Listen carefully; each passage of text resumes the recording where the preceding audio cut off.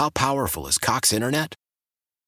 Powerful enough to let your band members in Vegas, Phoenix, and Rhode Island jam like you're all in the same garage. Get Cox Internet powered by fiber with America's fastest download speeds. It's internet built for tomorrow, today. Cox, always building better. Cox Internet is connected to the premises via coaxial connection. Speeds vary and are not guaranteed. Cox terms and other restrictions may apply. Analysis by Ookla Speed Test Intelligence Data. Fixed median download speeds. US Q3 2023.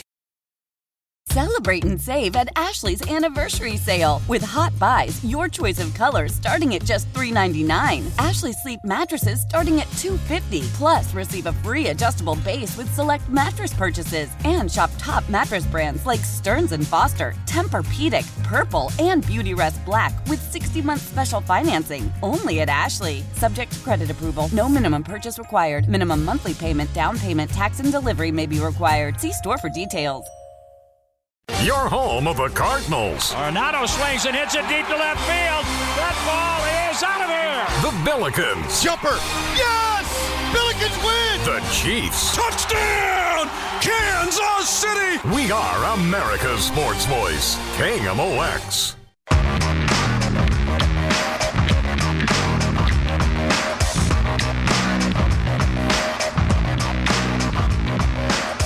Sports Open Line continues on a Tuesday night, 314-436-7900. That's how you call. That's how you text. You can also tweet at me, at Matt Pauley on air. Very happy to welcome on to the program a guy who writes about the Cardinals for KMOV.com. You can also hear him in Columbia on KTGR. He is Brendan Schaefer. Brendan, always appreciate your time. How are you?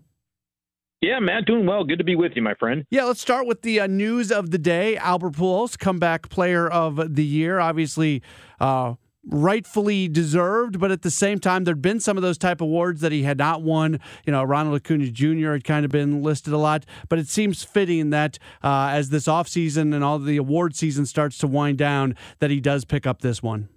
Yeah, it is fitting. I agree with that completely. Sometimes you see these awards given to guys who have dealt with injuries, like you mentioned with Ronald Acuna coming back from a pretty gruesome one. And in Albert's case, that wasn't really the way it went. But the fact that he put up numbers that we haven't really seen from Albert Pujols since really the final season when he was with St. Louis back in 2011, talking about an 895 OPS, his best since that final year of his first go-around with the Cardinals, and the magic that he was able to bring to baseball fans in the second half, the chase for 700, finally getting there in that magical night of the 2 homers at Dodger Stadium.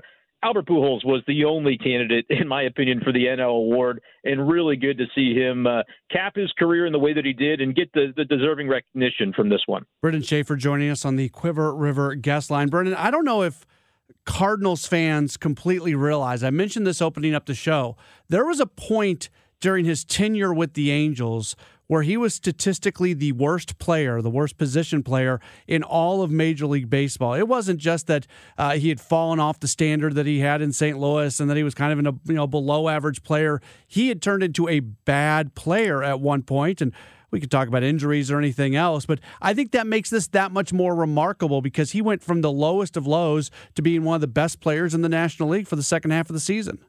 Yeah, Cardinals fans might not understand because he's away for a decade and you're not watching him day in and day out to realize how far he'd really fallen. But in 2021, when he was with the Angels, I mean, he was hitting 198 with an OPS barely above 600 when they decided, we're not going to do this anymore. We're going to let you go. And he kind of found himself a little bit when he went to the Dodgers, and that was what made him think maybe one last go-around in St. Louis could work out. It was just unbelievable, though, for him to go from even the solid numbers he had with the Dodgers in 2021 to what he was able to do over the last few months of the season in St. Louis. Magic is really the only way that you can describe it. You're totally right. He had struggled so much, it looked like the end was all but assured. And then he comes back and writes a storybook ending to his career. I don't think we'll ever see anything like it for the rest of our lives as sports fans. It was just truly incredible for a player of his caliber to turn back time and find it the way he did in the place where it all began. You can't write a better script. So that takes us to this offseason because even during the year, it felt like the team was still one bat away from being who they really wanted to be from a run-scoring standpoint. They're still looking for that bat, and they have to replace Pujols' production. I've said it all along. It feels like this team needs 2 legitimate bats coming in this offseason.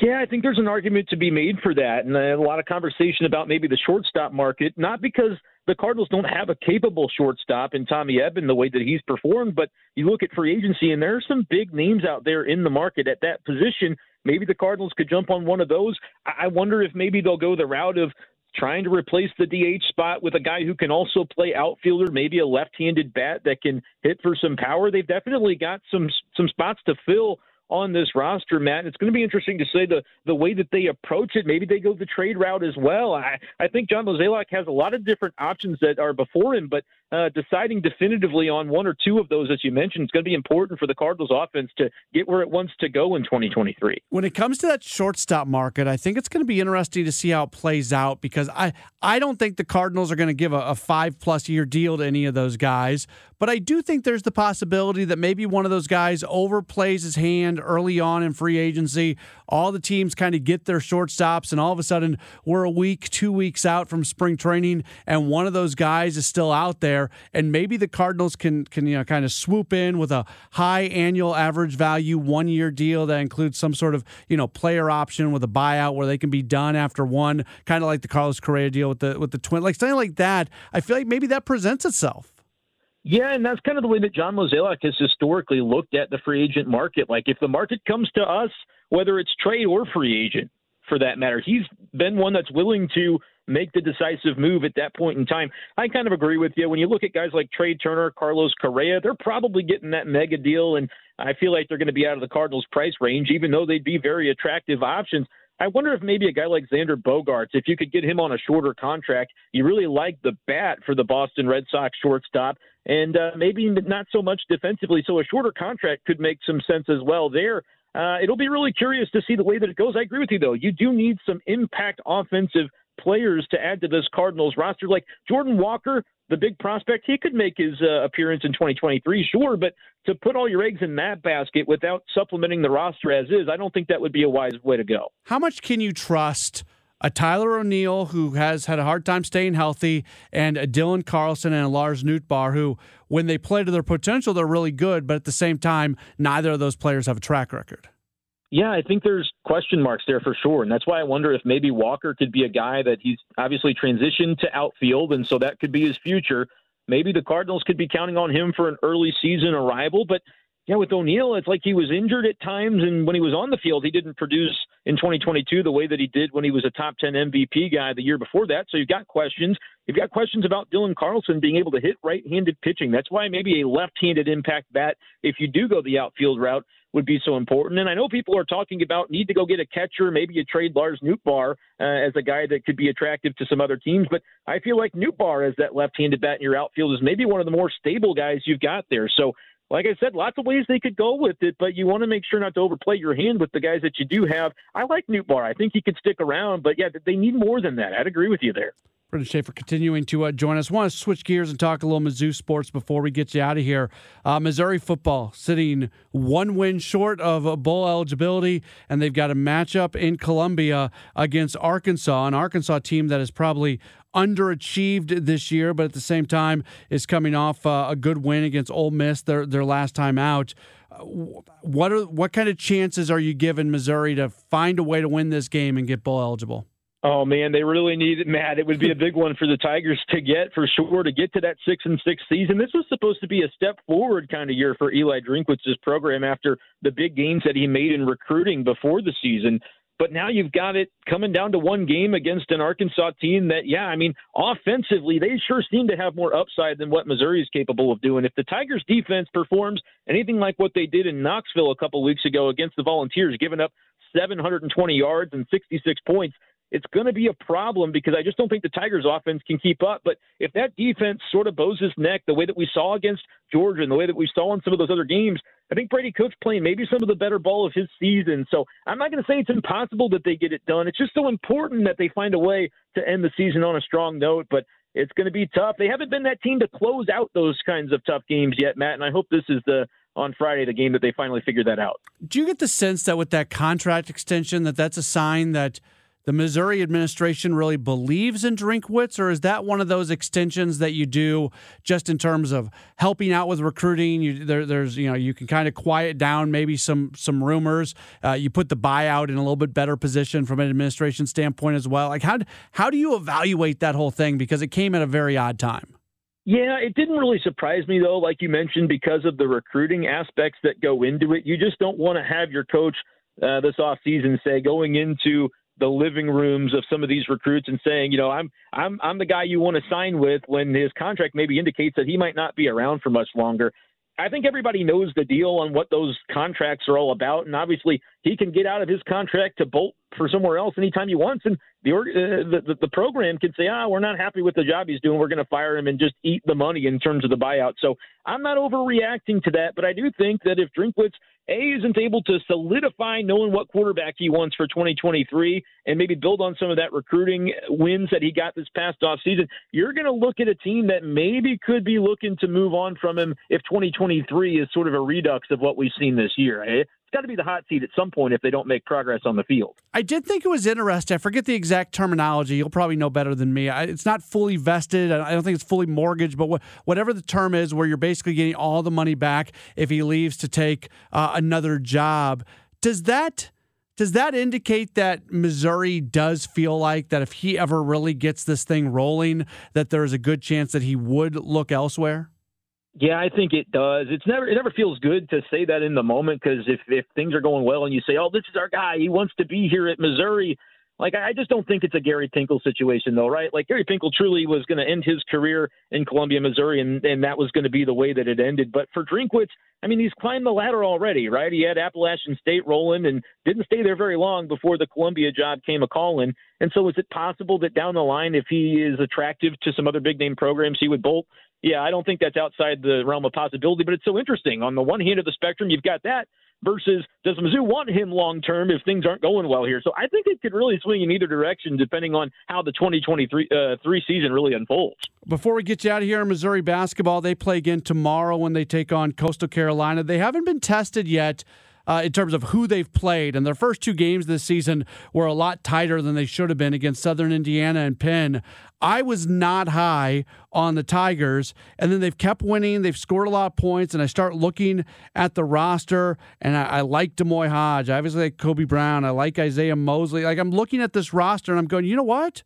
This team might actually be better than I thought they were. Am I crazy, or is that something that makes a little bit of sense? No, I think it makes sense, and if nothing else, they're at least more fun than they were last year, right? I mean, under Cuonzo Martin's team thing, it had gotten a little bit stale, and I feel like if nothing else, you're going to see a team that can play well in transition, can get after it a little bit on defense, and be at least enjoyable to watch. I don't know if Dennis Gates is going to have this thing to the NCAA tournament just yet. We don't want to get too far ahead of ourselves, but possible NIT bid and have some interesting games, at least in conference play, I don't think that's outside the realm of possibility. I like the direction, at the very least, that things are moving so far for the Tigers on the hardwood. Well, we'll have a different conversation maybe after they play Wichita State and after they play Illinois and after they play Kansas and certainly after they get into SEC play. But right now, it feels like at the very least, this is a team that's built not to be embarrassed by those teams. Oh, absolutely. And this is a team, too, that we got to remember where we were a year ago with the Tigers. They haven't lost to the UMKC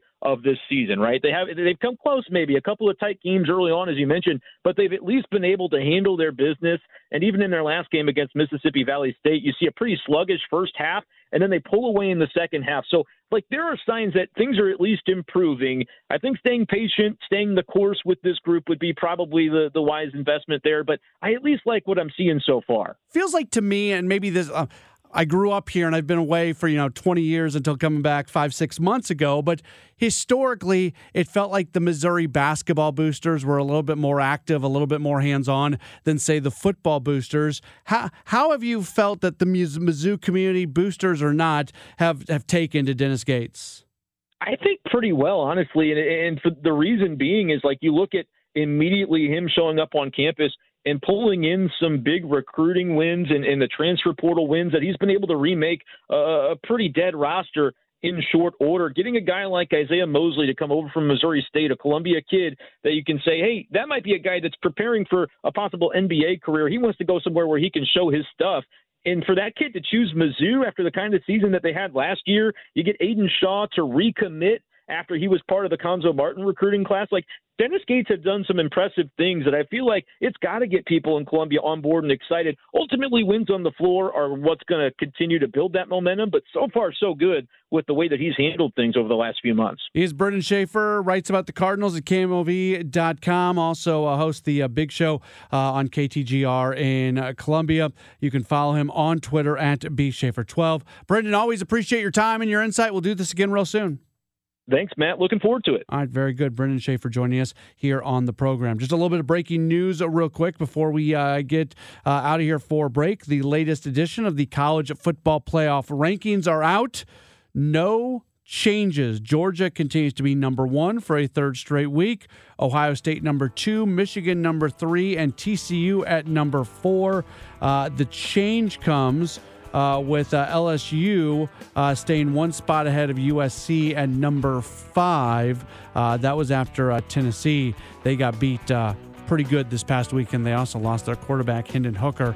He is done for the rest of the season. So any thought that Tennessee had of sneaking their way into the college football playoff, that is not going to happen. When we come back, we'll talk some St. Louis Blues hockey. We'll get some of the comments from Coach Craig Berube earlier today. That's all on the way next. This is Sports Open Line. My name is Matt Pauley. This is KMOX. How powerful is Cox Internet?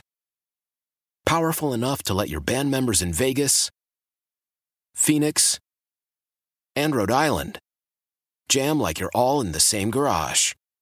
Get Cox Internet powered by fiber with America's fastest download speeds. It's internet built for tomorrow, today. Cox, always building better. Cox Internet is connected to the premises via coaxial connection. Speeds vary and are not guaranteed. Cox terms and other restrictions may apply. Analysis by Ookla Speed Test Intelligence Data. Fixed median download speeds. US Q3 2023.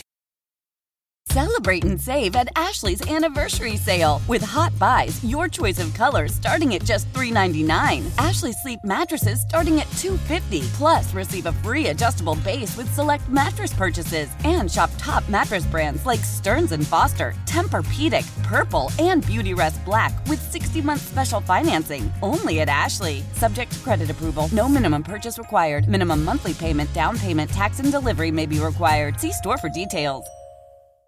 The national sales event is on at your Toyota dealer, making now the perfect time to get a great deal on a dependable new car. Like a legendary Camry, built for performance and available with all-wheel drive, you can count on your new Camry to get anywhere you need to go. And with available features like heated seats and a multimedia touchscreen, you can stay connected in comfort and style. Or check out an affordable and reliable Corolla with a trim for every lifestyle, from the hip and agile sedan to the sporty hatchback. There's a dependable Corolla built just for you. Plus, both Camrys and Corollas are available in hybrid models, so no matter your style, you can drive efficiently and affordably. And right now, your local Toyota dealer has more vehicles in stock and is making delivery on new vehicles almost every day. So visit your local Toyota dealer. And check out amazing national sales event deals on Camrys, Corollas, and more when you visit buyatoyota.com. Offers end April 1st. Toyota, let's go places.